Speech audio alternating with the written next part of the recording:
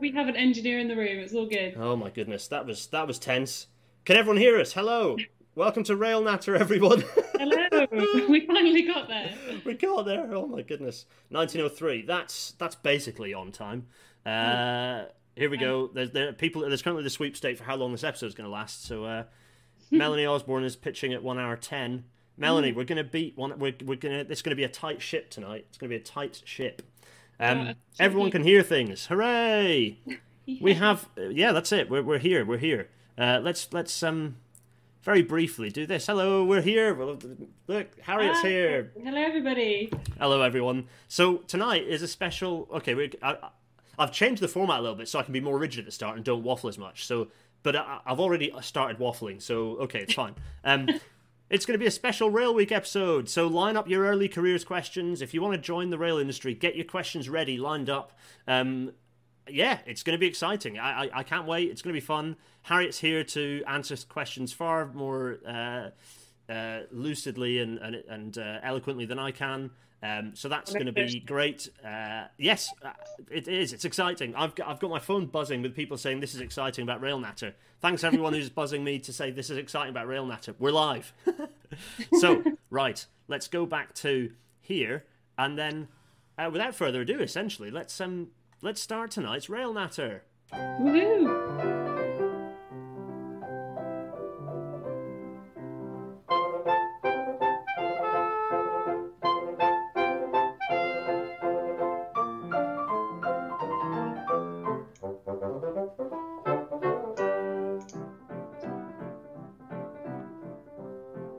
The lovely Intercity 225. As it fades out, we are left with the exciting news that it is indeed Rail Week. Hooray! It's Rail Week. Let's get Harriet back. Here we go. We're both next to each other, talking about. So Rail Week. What's Rail Week about, Harriet? Why are we here? What's Rail Week all about? Rail Week. It is the best, most amazing week of the year, as we all know. Even those who aren't in rail all know about it. Us who are in rail love it even more. So it's all to raise awareness of how amazing this industry is, and to try and sing its praises and inspire everyone to enter into the best industry in the world. So there's been some incredible work going on, I understand, and the programme is even better this year than last. It always seems to outdo itself, doesn't it? There's been so much going on. I mean, I've just got the events list, and they're just like Deutsche Bahn and like Network Rail have got pretty heavily involved, and there's like a huge amount of stuff happening tomorrow and on Friday. It's going to be exciting. There's much happening, and actually I think the list of events here is only scraping the surface. I think loads of things have been going on that aren't necessarily on the main Rail Week page that are just springing up under Rail Week hashtag, and people are getting stuck in. It's great. It's really good. So despite the fact that it's all a bit more virtual and a bit less hands-on than we've normally done, it's great. It's good stuff. I tell you what, let's do this. There we go. So that's the news, everyone. We're skipping the news proper because we've got much to get through tonight. So we've got we've already got people asking some questions. So there are some people saying they want to join the rail industry, but they're not sure what questions to ask. Well, I tell you what, as we go through, I'm sure you'll think of things, because we're going to discuss the skills gap. We're going to discuss.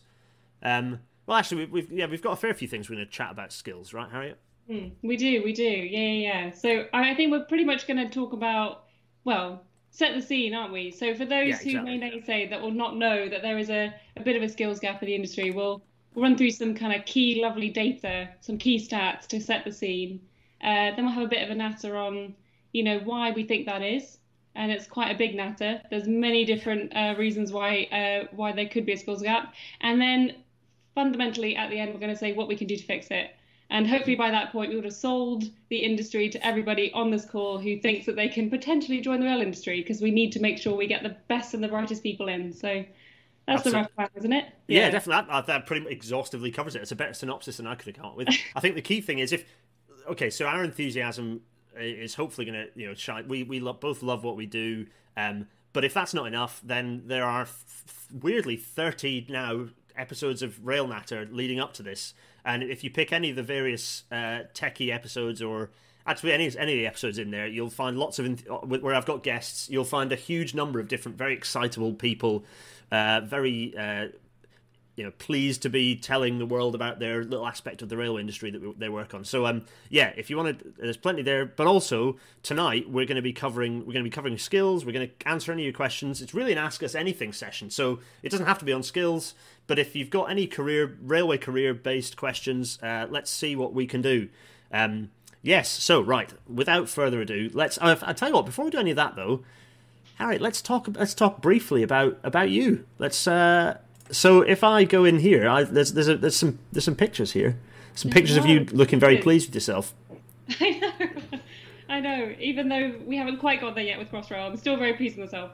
But yeah, no. So to give a bit of an intro and a hi to everybody who hasn't met me yet or heard about kind of what I do in rail. I'm currently within Crossrail, so you may notice the. I know it's a bit of a selfie, that one actually, so it's nice. In reverse on the hard hats. There. Yeah. It does say Crossrail, so in the orange army suits, and so I've been in Crossrail for a couple of years now. So I first started my journey into transport and rail more widely back in 2013. So came in as a transport planner at Transport for London. Did a variety of different roles. There might be some of you out there who worked with me back in the day on Crossrail 2, so another incredible scheme. So the future of rail, really. So helped develop the strategic business case there for a number of years. Went into the underground for a little while, and then now out into the most amazing project you could imagine in rail, which is Crossrail. And my role really at the moment is I'm very much responsible for these final hurdles of the program, kind of transferring the program back into TfL, all of the kind of the organizational aspects, the governance, the asset transfers, more of the kind of technical obligations and liabilities, all that fun stuff. I've got to help make sure gets put back in its right place when we transfer over into operations back into TfL. So it's like a 20,000 piece puzzle, and you're in charge of making sure that they're all fitting together properly and every piece is in the box. Yeah, exactly that. I mean, a lot of us in Crossrail kind of describe it as sort of like trying to fix an engine on an A380 that's flying like, however quick an A380 flies in the air, and you're like literally fixed to the wing trying to fix this engine before it crashes into the ground. So it's an intense environment for sure, but awesome all the same. So if you want, I mean, this one here, this picture. Oh yeah, right, go on, tell us. So this is one of my faves because this is from Bond Street, and some who know Crossrail and the scheme itself, Bond Street's a bit of a problem child for us. I'm not going to go into too much more detail than that. But I do think the artwork is fantastic. So this is artwork done from a guy called Darren Almond, and he was commissioned to do all the artwork for Bond Street way back when we were kind of starting construction. I think Selfridges paid for it actually. But he's a self-confessed rail enthusiast as well. So his little studio, his art studio, actually overlooks Westcombe Park. Oh, nice. The Western entrance comes, yes, it's pretty awesome. But there's some incredible artwork in that station and across all of them, and I thought I'd share that one with everyone. Amazing, yeah. And then so you also snuck a couple of other pictures through, which I'm glad of, because I always like we all like a little behind the scenes look, right? Oh, it's Custom House Station. It is Custom House. So going from our problem child into our sort of like A-star student, Custom House was actually the first station to be handed over earlier this year, which was a really big milestone for us back in April. And it's awesome. I mean, you can see the roundel there, lovely kind of Queen's purple there, ready for the Elizabeth line to open. It's really coming to life. So as much as there's a lot of news in the press about, essentially we are, we've got another hurdle to go. We are really in the final lap now. So super duper exciting for all of us. And this is me with the guys down in Custom House, and I think our CEO's there, Mark next to me, and the guy Neil on the other side. So he's the project manager, did an excellent job pulling that over the line. So yeah, very, very exciting. So hold off on your Crossrail questions, because I'm sure you've got plenty of those, but Harriet's going to be on a future Rail Natter, I'm sure. So we can bombard Harriet with lots of tricky media savvy questions in another Rail Natter. But tonight's all about careers, so we'll stick focused to that. We've already had a good question, which I'm actually keen for us to answer now before we forget. It's actually a great question. So I'm going to bring us back side by side. Michael C asks, he knows he wants to join the industry, but has no idea which aspect of it. Any tips on how to find the right area? Any thoughts? See, that's a very good question. It is a very good question. I think this actually goes back to one of the reasons why potentially people are put off by rail as well, because A, they don't really know about the breadth of roles available, and B, they don't really know where to begin. But there are a few links I can send actually, and I don't know whether we could do this and send them on the chat after. I'll put them. Yeah, I can put them into the description of the video afterwards, and I'll tweet them out as well afterwards as well. Yeah. So if for anyone who wants to know links, what we'll do is the Discord people who are on here, some of my sort of Patreon people, will remind me of all the links I've said I'm going to put on the description. Take note, everyone. Can you do that? And then Harriet and I will make sure we've got those links in. They used to be quite good. So Network Rail, for a start, as the infrastructure side, they do cover a huge number of different roles, but certainly it's not exhaustive. And so, for example, the train operating companies all have lots of different jobs as well, and the rolling stock operating companies, if you want to work with rolling stock. So yeah, I think there are a couple of online resources that give that spread, I think, across. Yeah, there are a couple of magazines actually that have rail roles across right the way from early careers to late career as well. Yeah, exactly. And I think one of the myths to bust as well, from my experience kind of working in the industry as well, and I'm sure others are the same, but you don't necessarily either have to be an engineer or have a kind of technical background to make an impact in the industry. So I don't know, Michael, what your background is. May well be an engineer, which is great. Help us plug the skills gap. But, there are a variety of different ways you can get in the industry and really kind of contribute fully. So, even from like a kind of project management experience, from the kind of more political communication side of things, these projects are huge and there's so many different facets to them. So, I think there's huge variety of roles, as you were saying, Gareth. So, yeah, if I can send you some links, we'll add it to the chat, and then hopefully it'll give people a good source to work from. Perfect. Right, on with the show, which is for us to go, what is the skills gap? It's a fairly reasonable question. What is the skills gap? Well, hopefully we're going to explain that now. And we haven't rehearsed this at all. So there are bits where Harriet will have things. I'm going to try and shut up mostly and let Harriet talk, but I'm sure there'll be things where we'll both chip in. So first things first is to say, well, the skills... Firstly, the railway industry is a very big industry.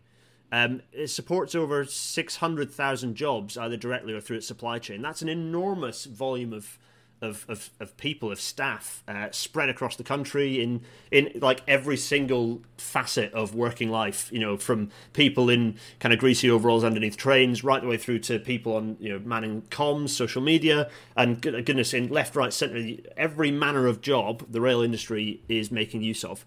So that's good. Except that does demand quite a lot of people to join the industry every year so that those numbers don't diminish and we don't struggle to deliver things.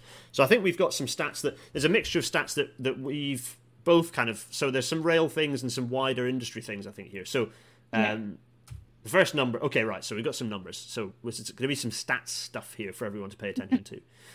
First bit, the industry needs 10,000 new starters a year just to maintain current skills levels. Quite mind-boggling, isn't it? It's that's a huge number of people. The town I grew up in had that size population. So it's just an enormous number of people every year that we need to be joining. This isn't just engineering. This is sort of across sort of STEM subjects and beyond. But that's a lot of people just to maintain current skills levels. I think this is broadly aimed at STEM. These numbers. So the next one is just looking even at HS2. Alone as one project on top of the existing... That's not just the existing network. This is on its own little bubble. Requires itself 600 new starters a year. 600 people a year needed to be growing that to be able to deliver that one project. Gives you an idea of scale. And then the last one, I think, is possibly one of the biggest and scariest numbers, is that by 2033, which is rapidly approaching, that's not that distant in the future anymore. It's just over a decade away. We'll have lost 50,000 people just due to retirement alone. It's crazy. I know, it is crazy. I think they're saying, 1 in 5 rail engineers are over the age of 55, I read. 1 in 5, yes, that's one of the... In fact, I've got your stats up here, actually, which I was going to refer to. You can sometimes believe it, but so pretty stark. Yeah, we've got this gap. There's a bit of a gap, really, in the rail industry where there's a lot of people who are recruited through the 80s, and then there's a tremendous gap. and then we've sort of started recruiting in a larger way again in the last sort of 10 years. But actually, there's a gap in the middle, and that's almost been a bit of an issue in pulling more younger engineers in, because there's almost a bit of a training gap between senior people and young and sort of newer starters, sort of ourselves, sort of as sort of the new generation. I think we both joined the industry at the same time, actually. I started in 2013 as well. There we go. All the best people, eh? I know, right? So lots of figures there that are they're pretty stark looking. So that's sort of in blunt numbers what the skills gap is. Oh yeah, I picked one example which I think is quite relevant, given what we've been talking about on previous Rail Natters about electrification, but also about, given that this is something that's acutely relevant to what the railway needs to be doing in the future. So this is the estimated shortage of people now that the industry wants and don't exist right now in traction and rolling stock. So that's in trains and in also powering trains. So that's related to overhead electrification and various other bits and pieces. That's 4,500 people missing right now that we need to be doing things that aren't there, which means that everyone else is working double shifts and achieving a lot less and making everything more expensive. So clearly, this in one small facet of the industry, there's a huge gap. So I think that's helpful to sort of paint that picture. Yeah, definitely. Right, and so this, okay, right, I'm going to get rid of our faces. Wait a minute, let's get rid of our faces. There we are. I bet we'll start there. Yeah, that's it. Right, what I need to make sure is that everyone can still hear. Can everyone still hear Harriet? Mention in the chat if you can. I'm sure you still can. But anyway, right. So this is a graphic from 2018. Is there anything in here that you think you want to pick out first? Actually, I've done a lot of talking. Yeah, no, it's good. I mean, because we went through this. You flashed it up earlier, and I thought it was absolutely fascinating. Yeah. They all come in one place, but I think for me, some of the particular stats that draw out are those where you see the massive drop in female representation within engineering, huge drop there, particularly from GCSEs to A levels. Yeah, this is interesting. And I wonder whether anyone listening as well, whether you've had the same experience, whether you're encouraged by your peers, your career advisors, your teachers, whether to give up, subjects within the STEM fields. And also, I think that stat there, only a third or just under a third of parents know exactly what engineers do. I think that plays to a huge factor that we'll discuss a bit later about how the actual perception of rail and everything within it is, we just don't sell it well enough, do we? We don't capture the hearts and minds of people to really articulate and clearly visualize what the industry can do. I mean, absolutely, yeah. Yeah, I think that those two really drew that out for me. What about you? What do you think? So for me, I have to agree. The thing that's most stark for me is sort of everything in this sort of column here, which is just okay. So the other numbers are pretty. There's some huge numbers, but actually this column, this green column here, it's how little people understand our sector and STEM within the and I dare say it's the same within the rail industry, but certainly with engineering.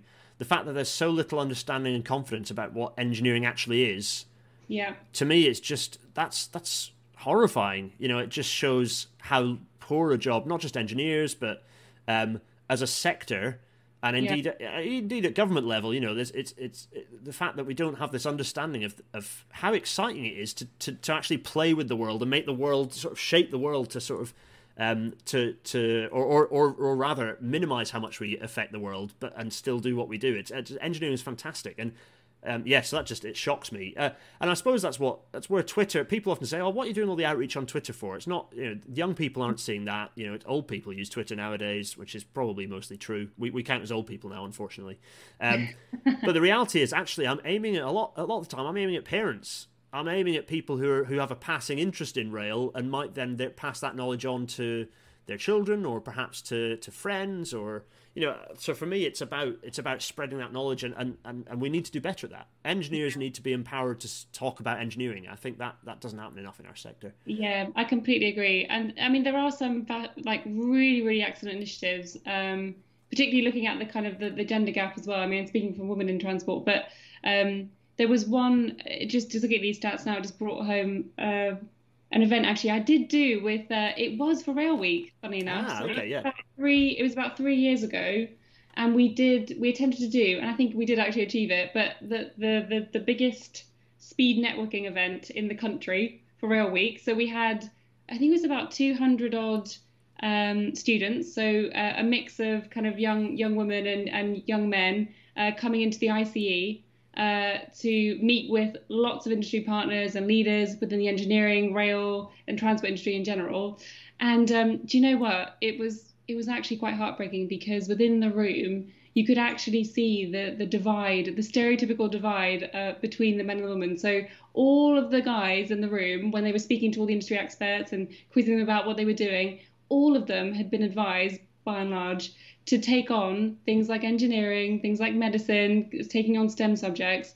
And yet 95% of the women in the room were all encouraged to do, I think at the time they were from quite disadvantaged backgrounds as well. And I was very struck. So they were just encouraged to do things like beauty and caretaking and and really move away from STEM. And it's just like the stereotypes playing out in the room with hundreds of these next generation kids. I used to do a lot more stuff in schools, and I found out going into school stuff is not necessarily that, like, it can be quite good, but there's kind of a mixed set of results when you look at the evidence of the value of that sort of activity. But I've done a bit of it, and I have to say there were several moments where I had to politely correct a teacher describing or suggesting what children were not capable of.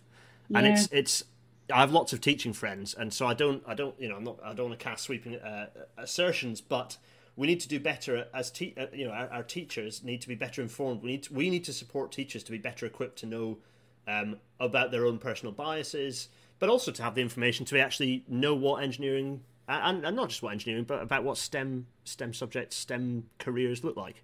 Yeah, absolutely, and I think that we're kind of getting there in terms of kind of raising the profile and getting all the right information collected for the teachers, for the careers advisors, and the parents. But it is it's kind of a three-pronged approach, isn't it? I mean, yes. even if you did have a parent who was well informed and said, right, no, engineering's for my kid, I'm going to really hone it in, I'm going to get them all the right books and put them on the right courses and get them to kind of think creatively and attack problems rather than run away from them.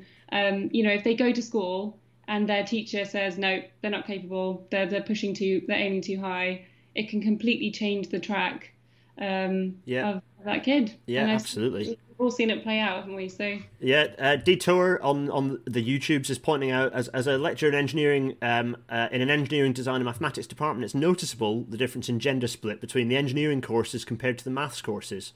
Our maths degrees are almost 50-50.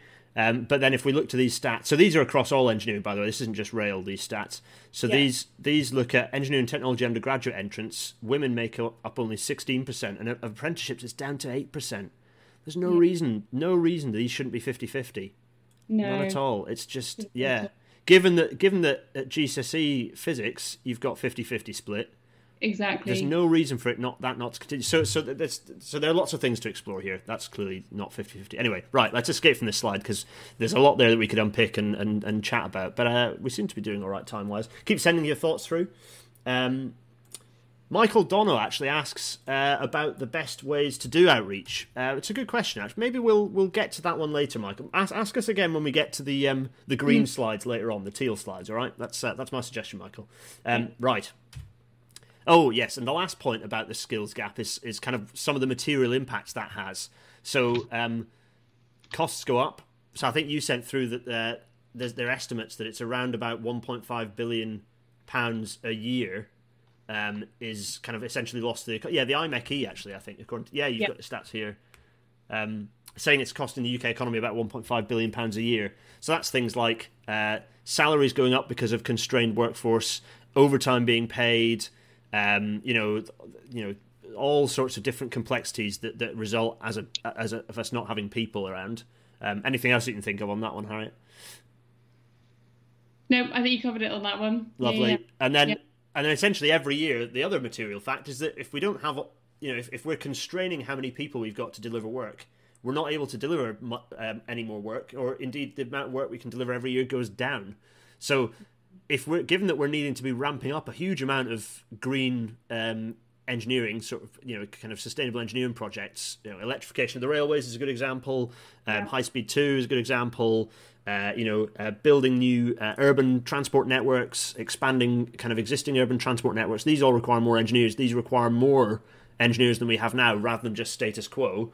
Yeah. Given that we have a skills gap, we're just not going to be able to deliver that stuff. So it's really critical that we overcome the skills gap. Absolutely. Couldn't put it better myself. Well, speaking of which, let's get our faces back while I'm here. There we go. Oh, I didn't notice that. I know, right? We're back. Hello. Right. So next, what are we going to talk about next? Yeah. Okay. So that's what the skills gap is, and I think it's worth. I think you suggested, and I fully agree that it's a good idea to explore why that skills gap exists. Yeah, definitely. I mean, there are quite a number of factors, aren't there? I mean, this isn't a kind of one answer fits all approach. It's quite nuanced, definitely, as you've already seen from the data already. But I think just reflecting on it, there's definitely a few things, isn't there, that kind of draw out. So we touched on a bit earlier about the actual profile of STEM careers at the moment. So the fact that, one in was it 1 in 5? 1 in 5, yeah. 1 in 5. Guys in the rail industry at the moment are due to retire very soon, over the age of 55. And I think that aging workforce as well, puts a large portion of the skills at that end will be dropping off very soon, and will create a huge gap within the workforce and the skills gap there. I think we've also touched on the lack of diversity as well within the pool. So for various reasons, we aren't reaching out successfully enough and persuading different disparate groups to take up roles within the STEM sector, and particularly in rail itself. And they're, again, quite nuanced. And I think we should probably go into that. It'd be really good to understand, people's perspective listening as well. And then I think linked to that is also just the general misconceptions of what the rail industry is, and the difficulties in spelling out what engineering is. And we saw that play out on the last slide very well. So the fact that kind of parents, only a third of them know what engineering is. Yeah. And teachers, probably advising, younger students not to take on STEM subjects, and that kind of, it makes it more difficult, I think, to enter into rail and engineering and industries because of that. So absolutely, I think that's the key factors. What about you? What do you think? Yeah, so I think we've got I've got a few things. Which reminds me. So we're going to touch on that. So we're going to expand on that. So the points that Harriet's made, I think we're going to break those down and chat a bit more about those. We've got some good questions coming in as well, so I'm going to pick those up in a second. But we've got questions for you. Harriet and I have questions for you in at home. First, I know, right? It's all a bit time shifty because we're 45 seconds ahead of the actual world out there. But anyway, so that's why we're going to ask these questions, and we're going to come back to them after this purple section. So the last purple slide, we'll come back to these and we'll get your answers. But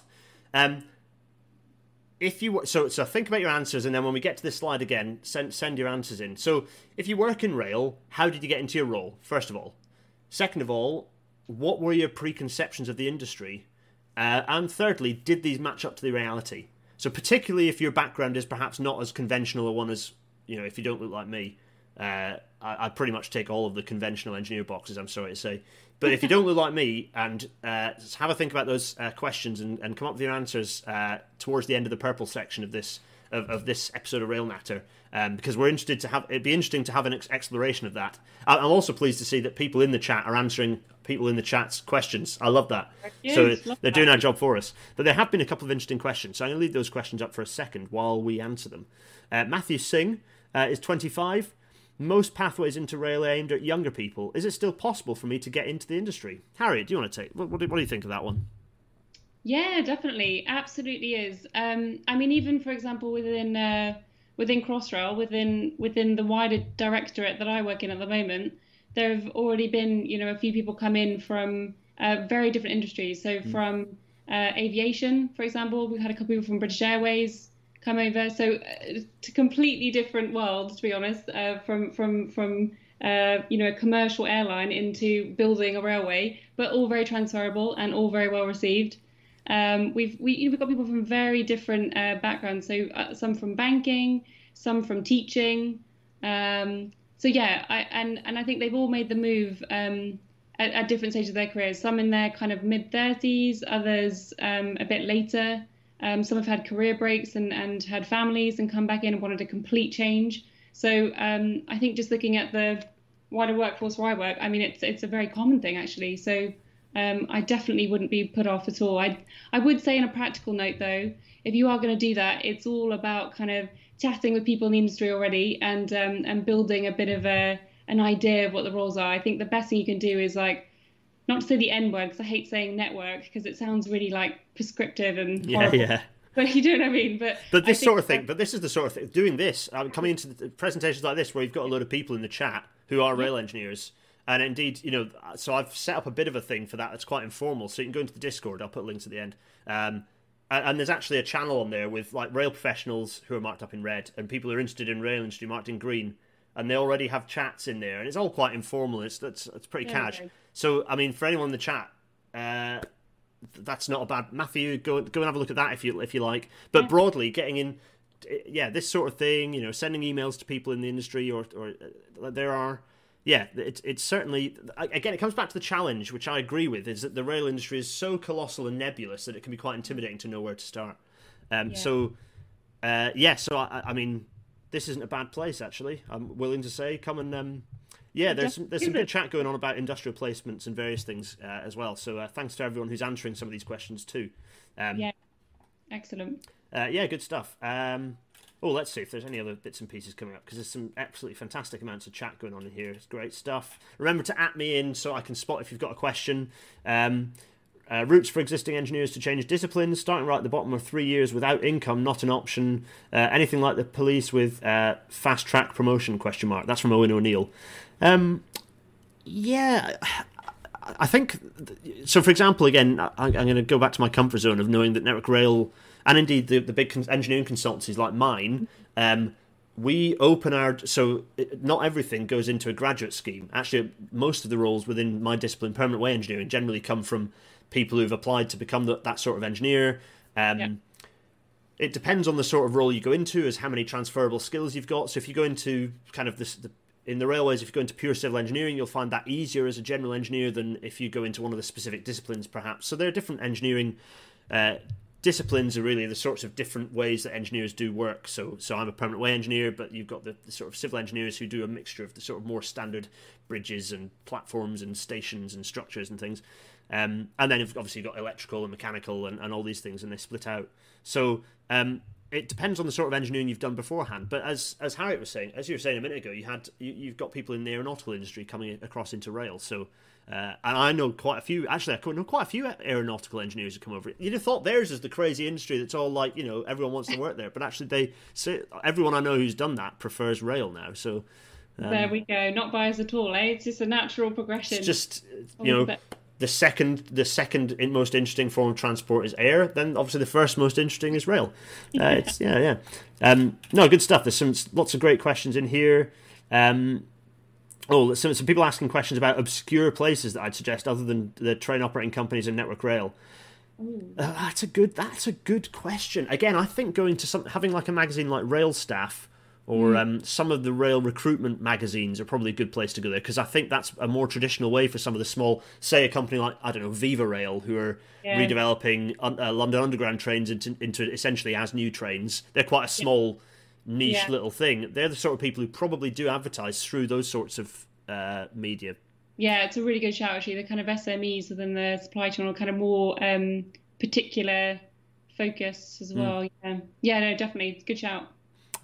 But Googling job, I think Google is quite powerful at pulling out some of these job opportunities now in some of these. So searching for, I suppose again it's knowing what to search for. But yeah, I think a good thing to do if you're looking for a job in the rail industry is to subscribe for free to Rail Staff, because it gives you an idea of the sorts of jobs that exist. I think it's a free magazine.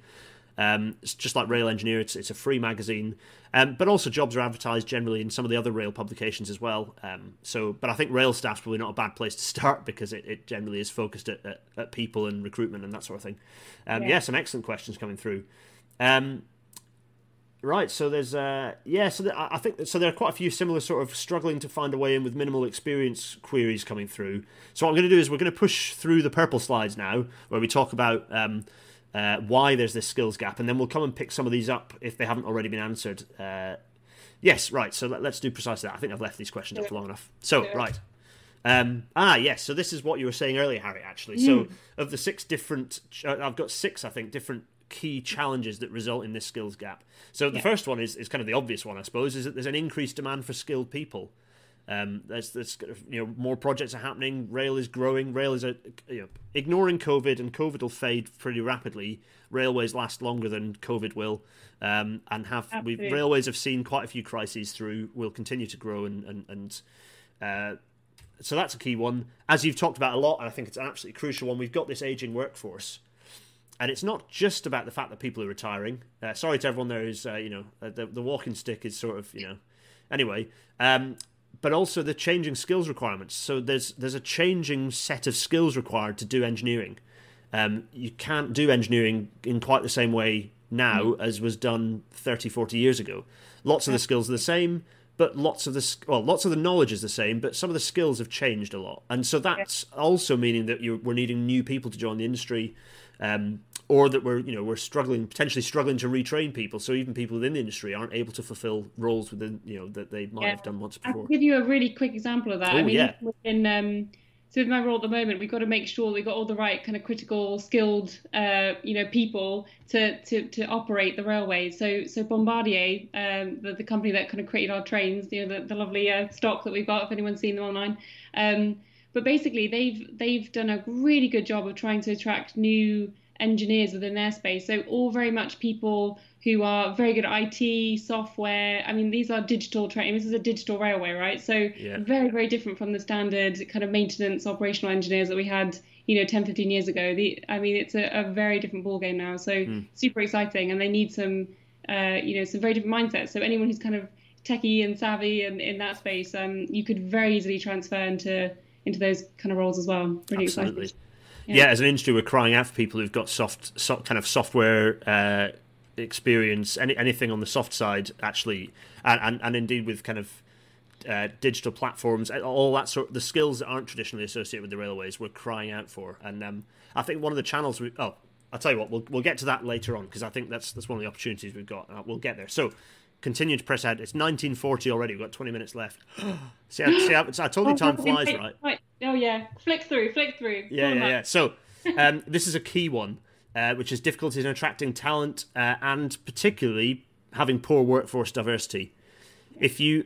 So from my perspective, obviously, Harry, I'm going to kind of hand over to you on this one, but certainly from my perspective, there are two sides to this. If you're not making the rail industry as inclusive as possible, essentially we're closing doors and limiting that pool of people that we have access to. And also, without having a diverse workforce, we have a lack of diversity in thought, which means we're not going to solve problems as well. And also, we're not representing our ultimate customers, which is people, the general public. If we're not representing them, how can we provide the right service for them? Yeah, absolutely. Couldn't put it better myself. And it's not something we'll solve overnight, but I think there's some things that we'll come to shortly where we can, some good ideas where we can help kind of move on this issue with diversity, because it's still long-standing. Yeah, definitely. So this is a key one which I've tried to help with briefly when I got into lecturing, which is that we have limited training resources and a shortage of teaching and training staff. There's quite a big gap between people who teach for engineering, particularly for railways. There's a very limited pool of railway-specific kind of at degree or at apprentice sort of route.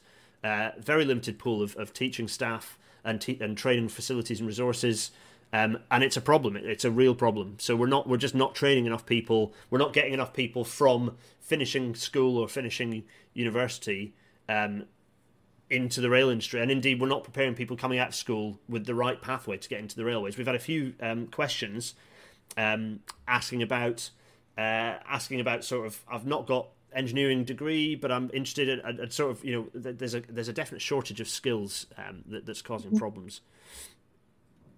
The next one is, okay, so this is this gets a bit fiddlier, but I think it's still important. There's this, and it comes to stuff about outreach as well that we were talking about earlier. There's an uncoordinated range of initiatives which results in quite a fragmented effort to kind of get past this skills gap, to resolve the skills gap. That's a definite challenge. There are lots of individual small initiatives, and none of them necessarily are hugely joined up. Rail Week has been an effort to sort of join some of those together, actually. But it's an uphill struggle, really, isn't it, Harriet? That's it. Yeah. I think things like Rail Week and organisations like YRP are also excellent. Women in Rail, absolutely fabulous, really great reach. Lots of different industry partners working together with the same goal. I think we need more of that. And also, a layer above, also working with government as well to shape the policy that sits above everything else. So, yeah, definitely needs to be joined up. So I don't want. I'm seeing questions, by the way. There are a few people worrying. Matt, I have seen your question. I'm going to ask it because it's a good question. Actually, it does. I'll ask it. No, I'm going to put this one up first, and then I'll ask it. So the last thing is kind of related to the. So the last two really are related to each other, which is that there's just a lack of joined up approach across subsectors. So the Institution of Civil Engineers have their approach, and maybe they're not tying up with the IET, and indeed maybe the engineers aren't joining up with the sort of the software, the kind of programming, the sort of screen based engineering side. There's a distinct lack of joined up thinking to sort of resolve these skills. I'm going to ask. So Matt Reed asked a really good question, which I think is relevant to the kind of the training resources and teaching staff issue, which is the skills gap just at an engineer level, or is it at a lower level as well? So in my head, I'm thinking of apprenticeships and the fact that we have a huge shortage of apprenticeships. Harriet, what are your thoughts on that? I mean, for me, I think, I would definitely say it's a systemic issue across, all the different facets of rail. It's not just in the engineering space. And I think engineering is one for sure. That's one of the biggest issues. We can see it in the figures. I think we ran through them earlier, didn't we? I think only about 4% of engineers in rail are women. I think that comes up. I think that comes up next. Actually, we're going to let's do. Yeah, right. So this is good stats. Here we go. So to answer your question, Matt, apprenticeships as well. So it's not just engineering level. It's also at it's actually even at senior engineer level, but certainly it's engineer level, apprentice level. It's not just at that kind of graduate level. There are other levels as well where there's an issue. So this one's interesting. So 60% of the rail workforce are women. That's already pretty shoddy, given that that's across everything. It's not just STEM. That's absolutely everything. Why is it only 16%? So of that, 78% of those women are in non-managerial roles. only 2% of those women are senior managers, and only 4% of that workforce are engineers. So that's a tiny number, an absolutely tiny number of a tiny percentage of the rail workforce that are women engineers. Yeah, it's unbelievable. And I know we're going very much here at a kind of gendered perspective, but it's so important because, for example, I mean, even if we can see the figure we went back to before that, around, 1 in 5 engineers are, due to retire by the age of 55. I think the predominance of those will be men, and therefore, if we could open up this pool by at least 50%, to get women, fully represented at this level, in 10, 15, 20 years time, we will be in a much, much better position to plug these figures and to have less of a skills gap. So it's a very, very important facet. It's such a, it's just, and it's endemic really. So there are lots of, diversity is an issue. So it's not just gender diversity, but we're talking about the reason we're focusing on this one is because it's so. I mean, there are 50-50. There's no reason for it not to be 50-50. So it's an easy one to really make that case that it's pretty shoddy. It's just I just find this such a depressing slide. It can feel a little bit powerless, but we're gonna get to the green slides where it's all positive. Yeah, it does. It kind of rallies you into action a bit. I feel slightly I don't know, in an odd way, quite empowered to maybe to try and do something about it, don't you? Yeah, exactly. That's the opportunities there for us to sort of make that change, and hopefully we're going to talk about that very shortly. This is a key one actually, which we've talked about. I think that green column in that Engineering UK slide with all the figures on it made this point really nicely, which is most fundamentally people just don't know what a job in rail looks like, right? It's just absolutely fundamental issue that people we don't do a good enough job of telling people what a job in the railway looks like. And also the kind of the variety of the jobs as well. I mean, when we think about rail, I mean, for me, I sort of instantly think, on the track, out on site, but actually I've come to find over the years it's 100%, not just that, and we all know that. But I think it just needs to be more obvious. It needs to be called out in a much more accessible way to the breadth of roles as well within rail, and how that all links together. Because fundamentally, we're delivering stuff that's going to have a huge legacy for millions of people for lifetimes to come. It's pretty awesome. You can't say that in many other industries. So yeah. You stand. Can you imagine just making the Central Line disappear? Just imagine what an impact that would have on. I mean, I know a lot of people hate the Central Line. That's partly what the whole point of Crossrail is to relieve the Central Line. But can you imagine the Central Line just disappeared? How crucial a piece of infrastructure that is. Crossrail's the same, and of course taking a wider sort of look nationally. Think about the Tyne and Wear Metro. That system is a fantastic urban transport system. You make it disappear. It's going from strength to strength. Imagine it just disappearing. You can't imagine it. These are absolutely fundamental parts of our social infrastructure. And delivering the work, and as we say, there's this huge range of stuff that makes those exist and continue to run. It's not just munching around on ballast covered in fish plate grease. Right, question time. So, a lot of hate for the Central Line appearing. Nice, yeah. Very good, as you'd expect. You mentioned the C word. I know, right? So there's quite a lot of discussion going on as. Some interesting. Well, so Simon ZK is asking about. Hi Simon, is asking about what we think we can do to improve gender diversity. We're going to get to that when we get onto the teal slides. That's when we're going to start talk. That's when hope happens, and we're going to talk about what the solutions are. So these questions are back. Have you got any answers, everyone? Let's see. Answers to these questions that we talked about earlier. So we talked about how we've got into our respective roles, Harriet. I'm going to go through and did you come across, like, what were your preconceptions? You talked a little bit about them, about being ballast, but you kind of what did you think? When was the first time you heard about and thought about a job in the rail industry? What was your first thought? Yeah, it's interesting. So I was trying to reflect on this before the call, and I actually only found out, I only really thought about it when I moved to London after graduating, looking for a job.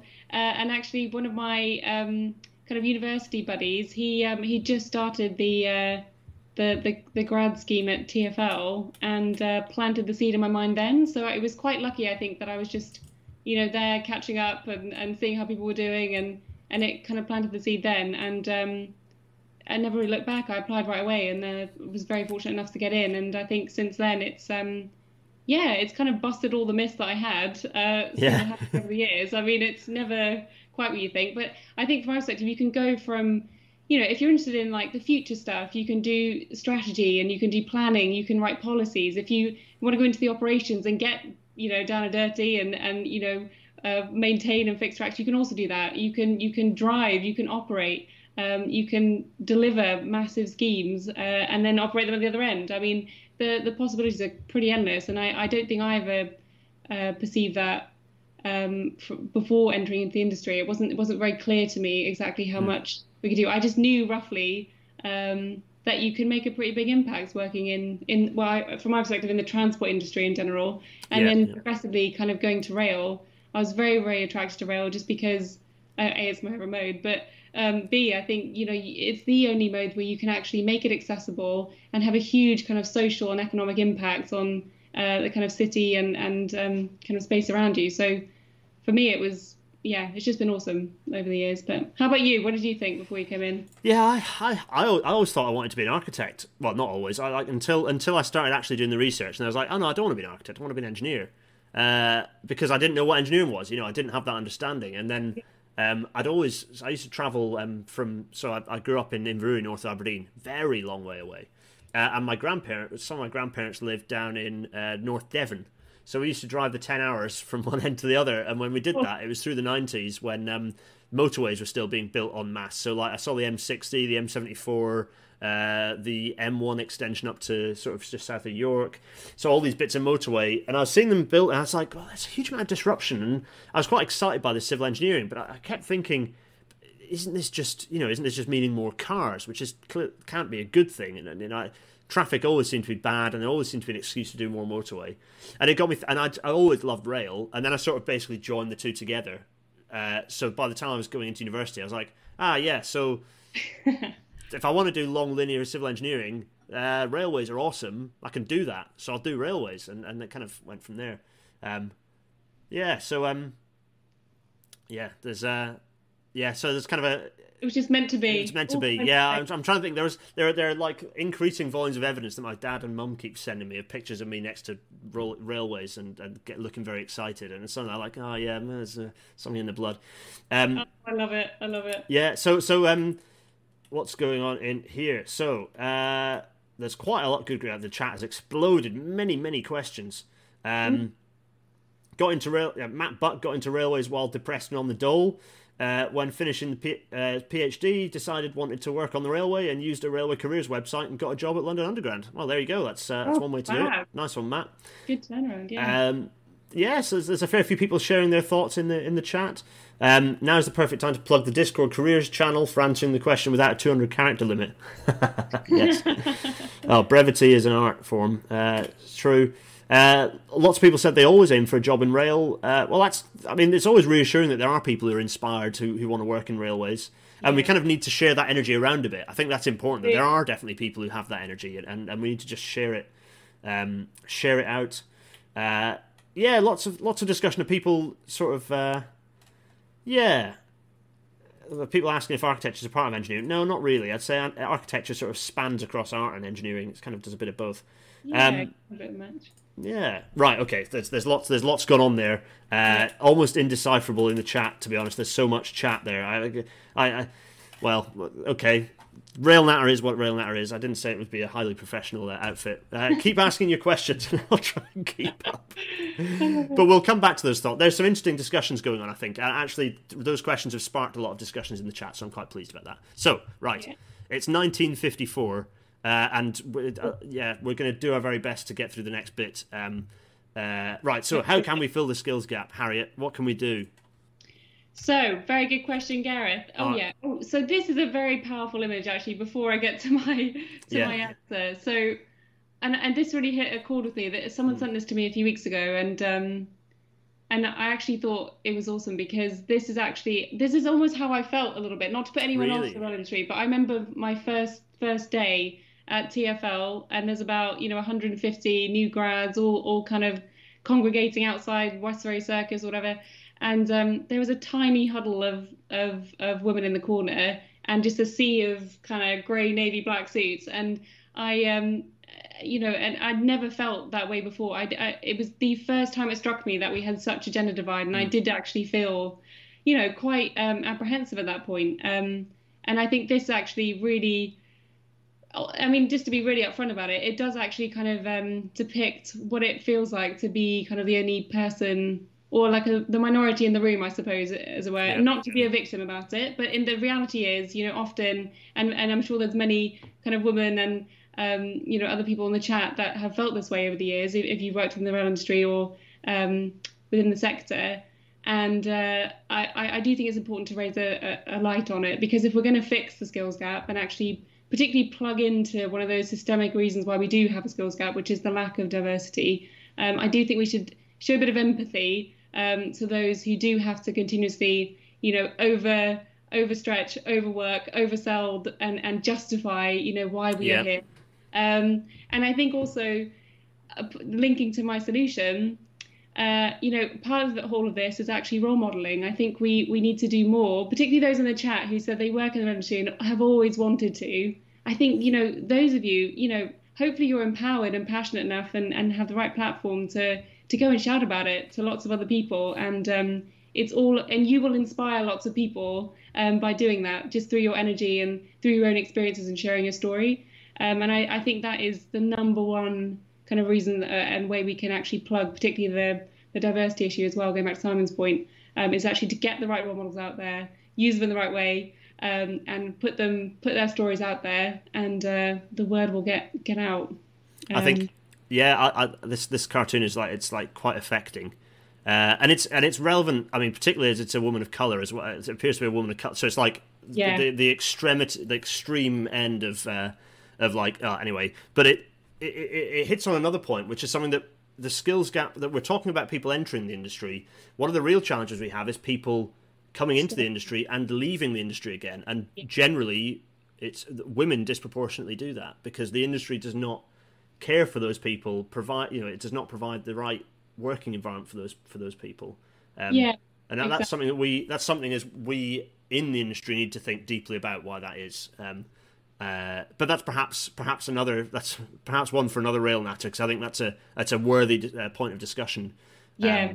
I'd say so. Yeah, exactly that. Because I do even think, to some reflection, there are some incredible, senior women in the industry as well who are paving the way. I mean, the likes of, Michelle Dix, for example, who's been around. Hopefully a number of people kind of know her. She was ex-managing director of Crossrail 2 and, single-handedly kind of brought in the congestion charge into London, left an amazing legacy. And she's had a very non-linear path through, to get there. It's not just been a simple route for her at all. And I think one of the things she's very open about, for example, is that she actually job shared and she was part-time for the majority of her, in fact, all of her time as being a senior leader with the industry.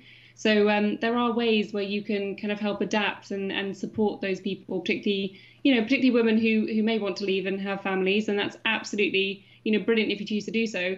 There should be, those stories of, women who've done that and been there and made it out the other end, kind of not being quiet about it and shouting about it and saying that it's okay and you can, you can be accepted by going part-time or job sharing or doing all those, great things. So absolutely.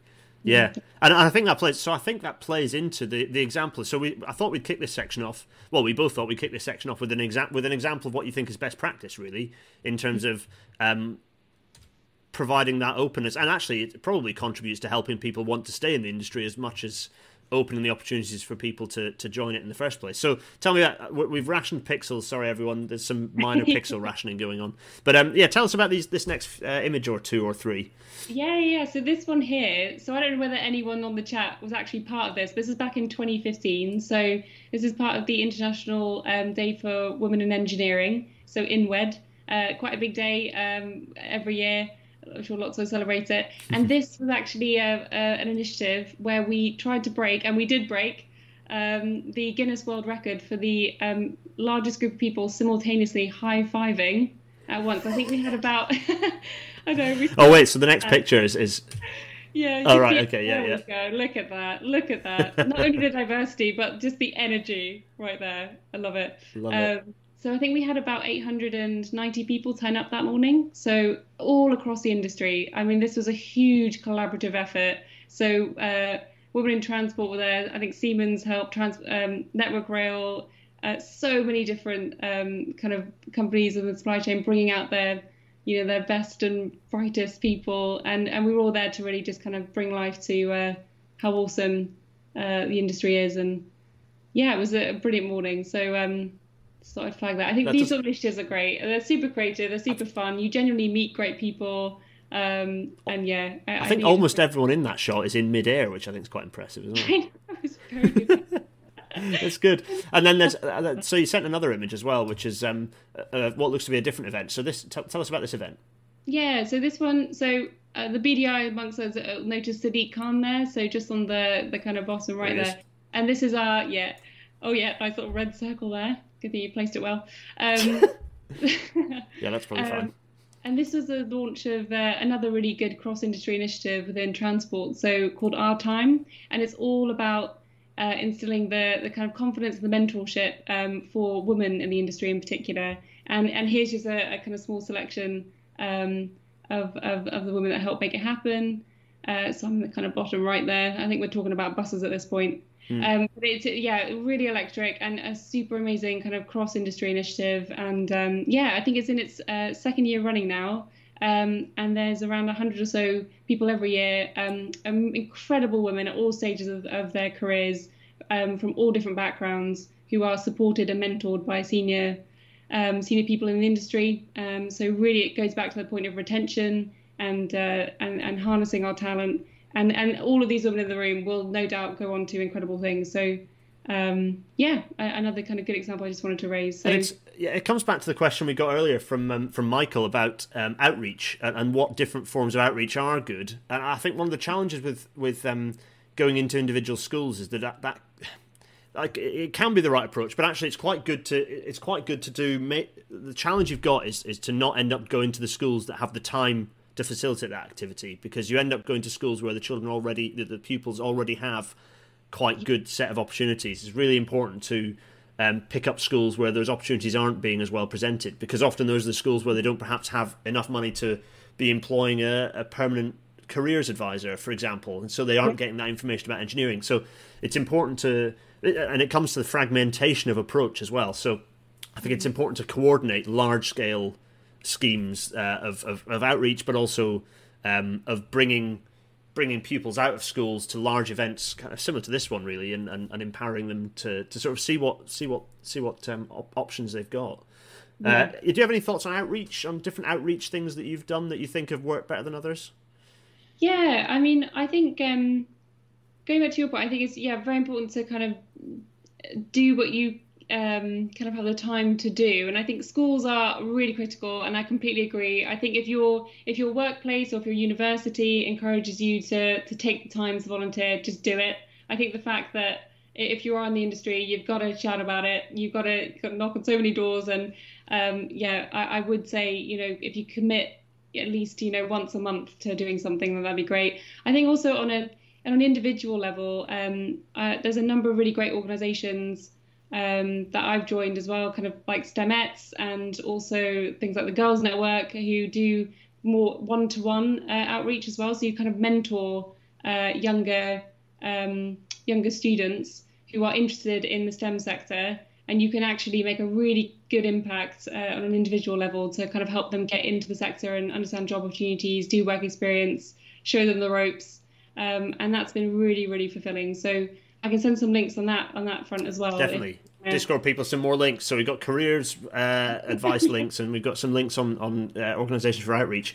Ella the developer has brought up an interesting point that I think is worth briefly discussing, which is that there can be issues around the railways having it can be gatekept a little bit by an enthusiast community that not all, but certainly some, can be quite fixed thinking about what the railway looks like and should be like, and can cause problems. And indeed, I constantly get sent pictures from friends of rail enthusiast groups who are upset when someone corrects them on using the term signalman erroneously and not using signaller, and little things like that can be a real issue, and particularly in relation to sort of not just women, but also people who are gender fluid or trans people.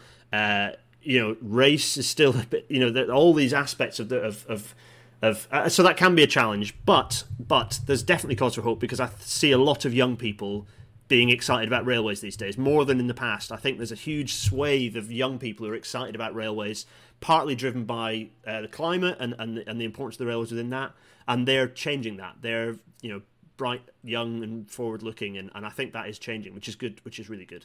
Okay. Good question, Ella. Thanks for pointing that out. Lots of good stuff. We've got Ian Davis asks, are colleges like Newcastle and the National College for High Speed Rail / NCATI, or whatever their name is nowadays, working to help fill the skills gap? Well, NCATI is in a pretty unhealthy way at the moment.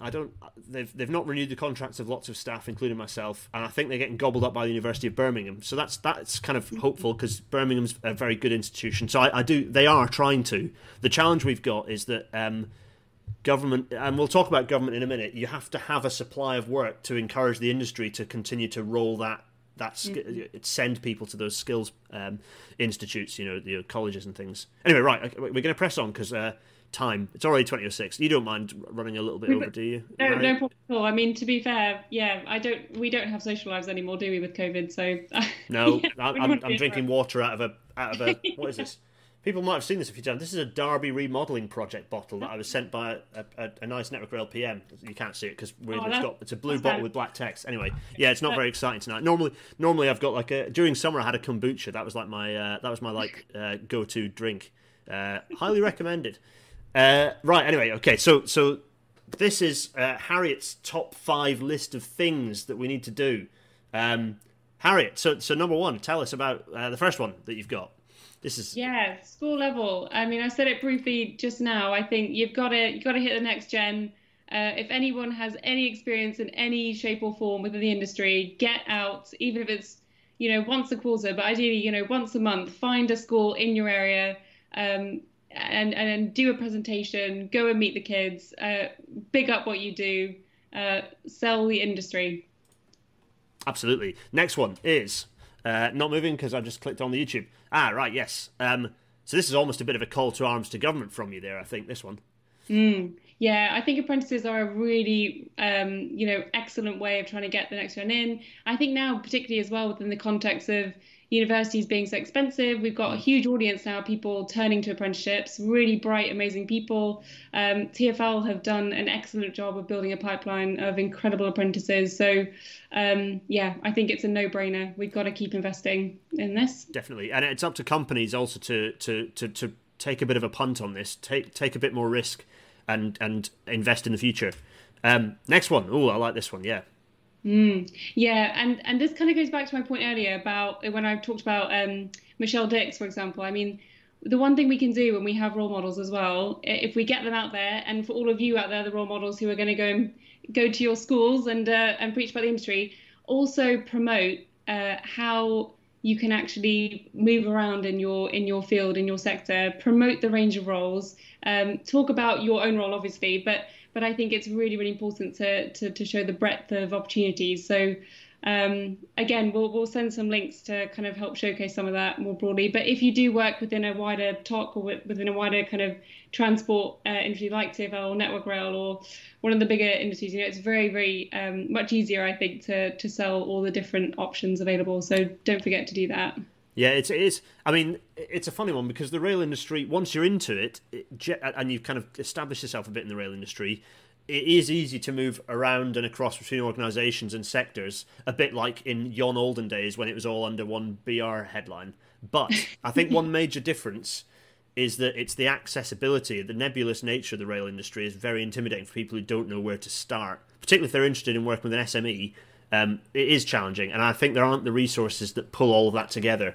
We're going to try and break some of that with the links that we'll put in into the description, I think. But yeah, you are right, though. It is a gap. So it's something we've all got to work on. So the more we can kind of share with each other, I think the better we'll get there. Definitely. So the next one is, this is a very important one. So increasing pay at all levels and addressing the gender pay gap. Yeah. So.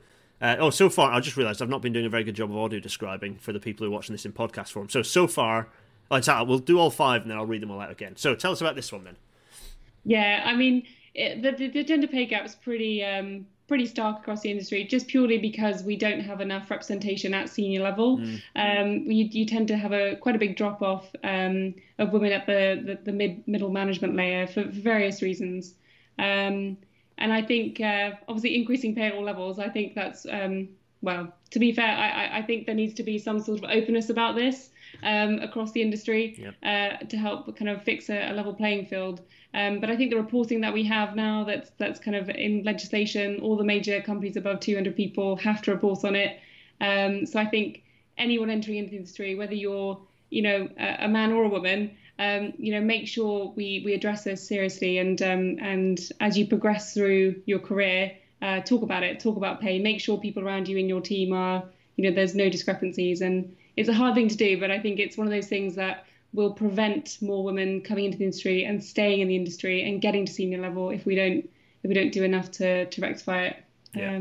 We need to be at a place where no matter what your gender, that pay is not something that is genuinely off-putting to you either joining or indeed remaining in the industry. Absolutely. And the last point that you've put in of your top 5. Yep. So improving the image, and we talked about this, and also role models. And I think through the role modeling, you can very quickly, bust the myths. I think if you're in the industry, be prepared to kind of speak about your story and connect audiences, whether it be, at a school level, university level, or, through other kind of, staff groups, for example. I think, the more we can encourage role models to get out and be visible and show there's not just a linear path, tell the kind of truths of their industry as well, then I think people will kind of see themselves more in the positions in our industry. They'll be able to imagine themselves there. So really key. And that's such an important thing about inclusion and diversity as well is that, and it's true across every single workplace, not just STEM, just across the whole thing. If you're not seeing people who look like you and who have your background in an industry, in a job, it's much more difficult to visualize yourself in that role. It's really important that we have prominent role models who are representative of society at large and aren't all just pale male stale. It's really important. Yeah. It really is. Yeah, there was. Did you read that?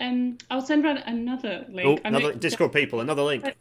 Yeah, but super interesting research that someone sent me the other week, and it was basically around the power of role modeling and how it impacts kind of personal behavior, particularly in leadership roles. So they did this study with about 200 young women, and they had half the cohort basically had pictures of really prominent, amazing female role models, Michelle Obama, others, Hillary Clinton, people who are very high up in their fields, and they had them posted at the back of the room while these respondents had to do a very scary presentation in front of a large audience. And those people who had the visible role models, successful female role models at the back of the room,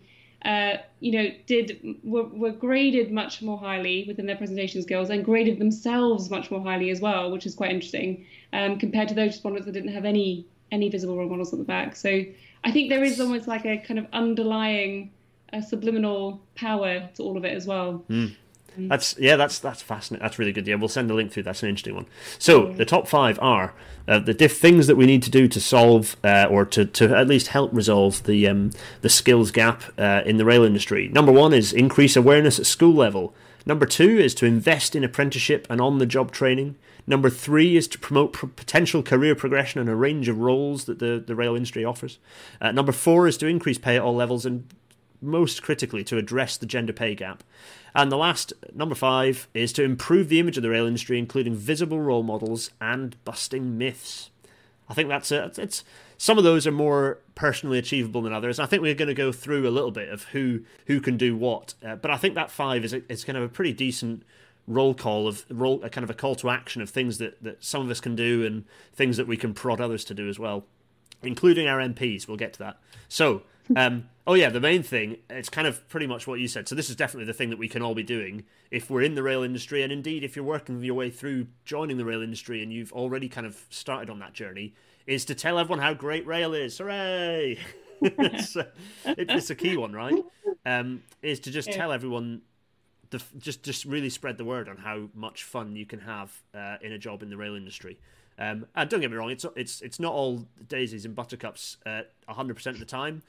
Jobs can be hard, but the point is that the railway is an incredibly rewarding place to work. And the idea that there is a railway family, the idea that you do feel part of something bigger, something that's really supporting society, is certainly true. I think, Harriet, I don't know if you've got any thoughts on that, but do you feel part of a railway family?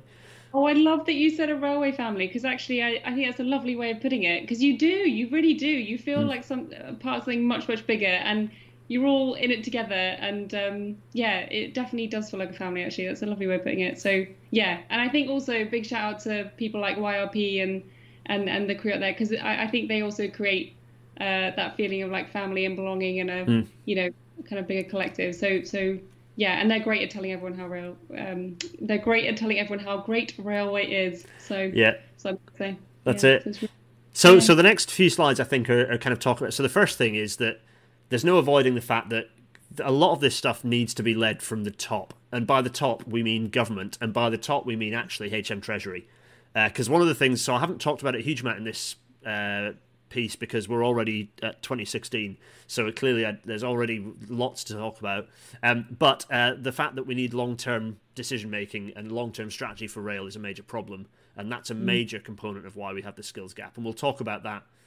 I'll talk about that in the future at some point, but government needs to take the lead on this. So Treasury, Department for Education, Department for Transport, BEIS, and indeed the Cabinet Office all have to be involved in leading the charge in resolving this stuff. It can't all happen underneath, because ultimately the railway is a state, whether no matter whose name is on that various paychecks, it's a massive state entity that requires state involvement and sort of strategy being set by those who are elected to be in power.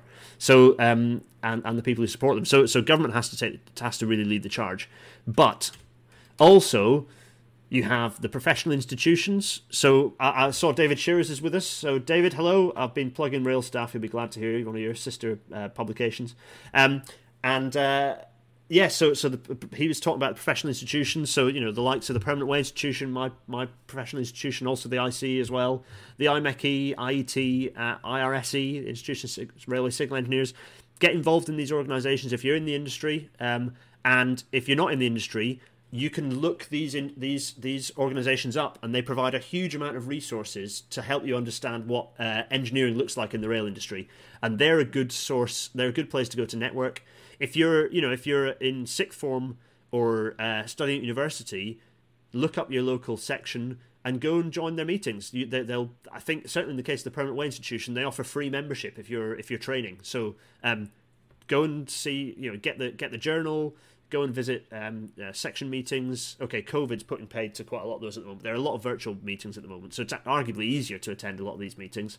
Get involved in your professional institutions. Cannot really stress that enough. Major source of understanding, particularly for engineering. But actually, there are also other, the Chartered Institute of Highways and Transportation. You've got the Royal Institute of Chartered Surveyors. You've got the planning. You've got the Institute of Railway Operators. You've got lots of non-engineering institutions as well, professional institutions that can support you and provide access to these things. Yes, the colleges. We talked about the sort of apprentice level and sort of technician level training. So the National Skills Academy and the National Training Academy for Rail. My personal opinion is that these should all be one thing, frankly. I think it can be a bit confusing. But anyway, these are three training organisations aimed at apprenticeship and technician level sort of training. And indeed mature kind of post-degree training as well. And of course, the universities have a major part to play. So, the likes of University of Birmingham, Huddersfield and Southampton, these are kind of some of the leading railway universities, major railway institutes at these universities. These organisations can offer advice. They're places to speak to, but they're also people who should be leading the charge in growing the industry and trying to plug that skills gap. But I think most of all, Harriet, that's it. Most of all... Yeah.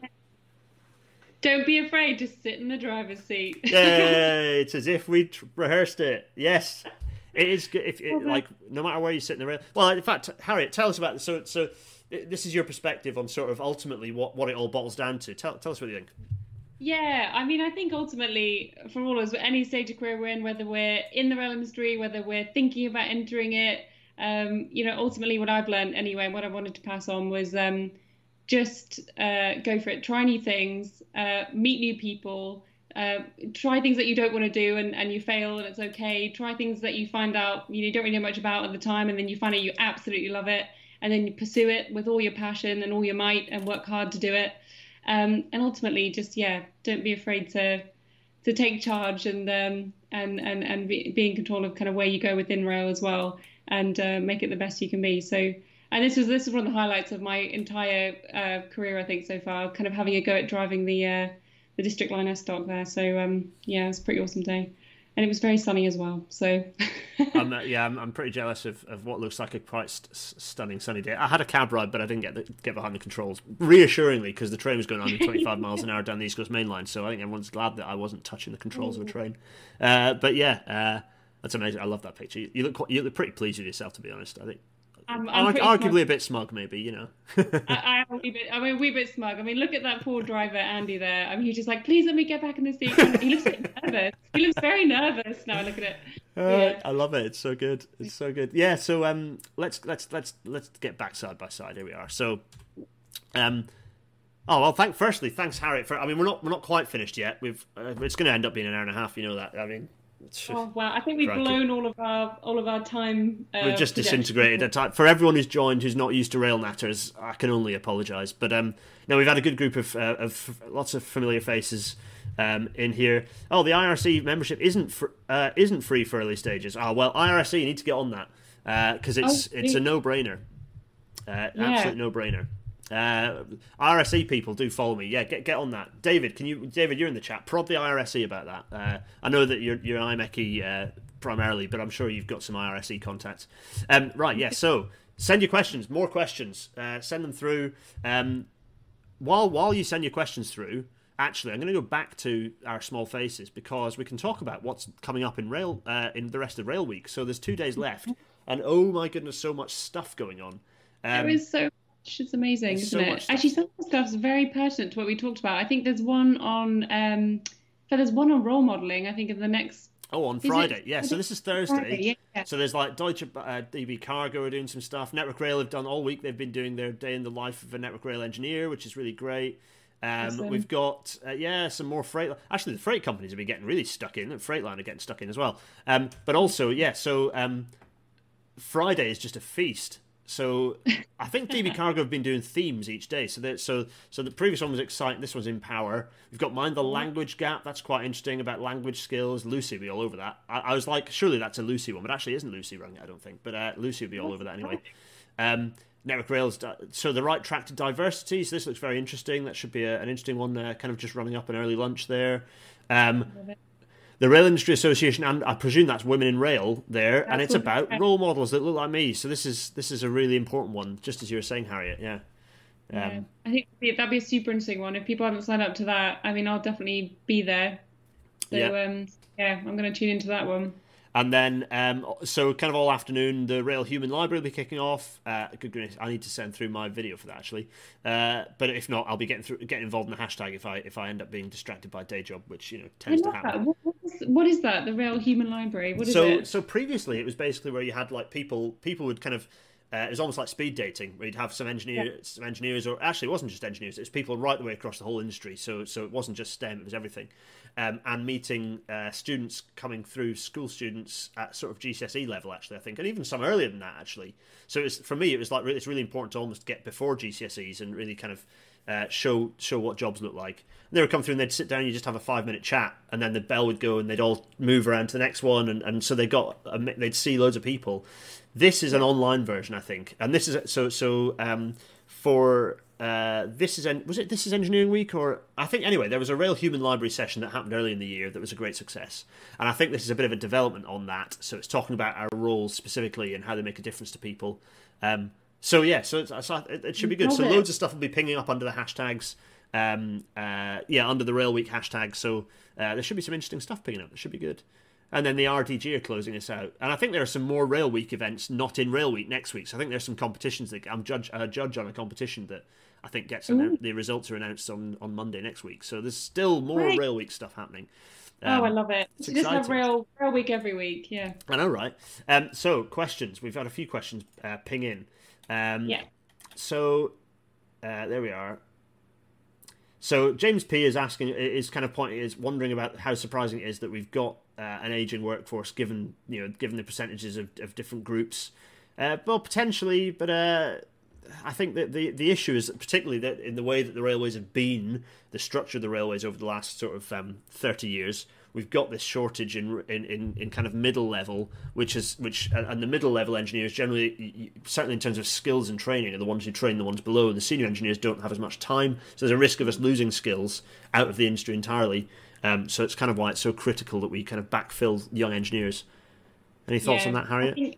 Yeah, definitely. I completely agree. If we don't do something now, then we're going to be pretty dire straits pretty soon, particularly with the demand coming through HS2 larger projects. So absolutely critical. And I think there's a two-pronged thing. You target young students in schools, but you also, I think, effectively try and bring in those transferable skills in the middle layer. Yeah. So the immediate people that can come over who are, engineers in other sectors or have transferable skills, in the likes of aviation, as I mentioned earlier. I think that's also really critical. Yeah, absolutely. So there's a hackathon tomorrow, RDG. Basically, you can go into that link. If you look up Rail Week and just go onto the events page on the Rail Week website, all that stuff will appear. Is there a way for old duffers to learn on the job, or are people expected to find the money to go to university before they can get in? Well, this is the advantage of the level 5 and level 6 apprenticeships, is that you can learn on the job at a degree, aiming for a degree level, coming out with a bachelor's or similar. So I think that's the industry's structure is changing to allow people to work on the job, given that university is off-putting as a financial prospect, particularly if you're not going in as an undergrad. If you've already trained and you don't get the support to pay fees, $9,000 a year is completely prohibitively expensive. So yeah, I think, Harry, any thoughts on that? Yeah. No, completely echo what you're saying. I think we've got to open up those opportunities, particularly in apprenticeships and kind of paid working stints as well to help people progress into the industry. And different roles, certainly. I mean, within permanent way engineering, actually, there's not more permanent way engineers are generally have come up through technician routes and indeed on the job training, rather than. So my discipline is I'm in a minority of people who've actually done a degree within my discipline, actually. So there's a so you don't always have to have gone the traditional route through university to end up even as an engineer, let alone in other technical roles. Good question. Let's have a look. That's an interesting and brief one. Irish Craft Beer Show asks, would an engineer in the rail industry need to have a driving licence? No. No, you don't. Do you have one? I do now. I didn't when I joined the rail industry. I didn't have a driving licence, actually. And it was fine. It was fine. You can get trains to most places and lifts to most places, and it's pretty rare that you go out on shift on your own anyway. So, if you are out on site, but in most cases, it's not really an issue. I think I ended up having lifts to when I had site shift in my first year or two.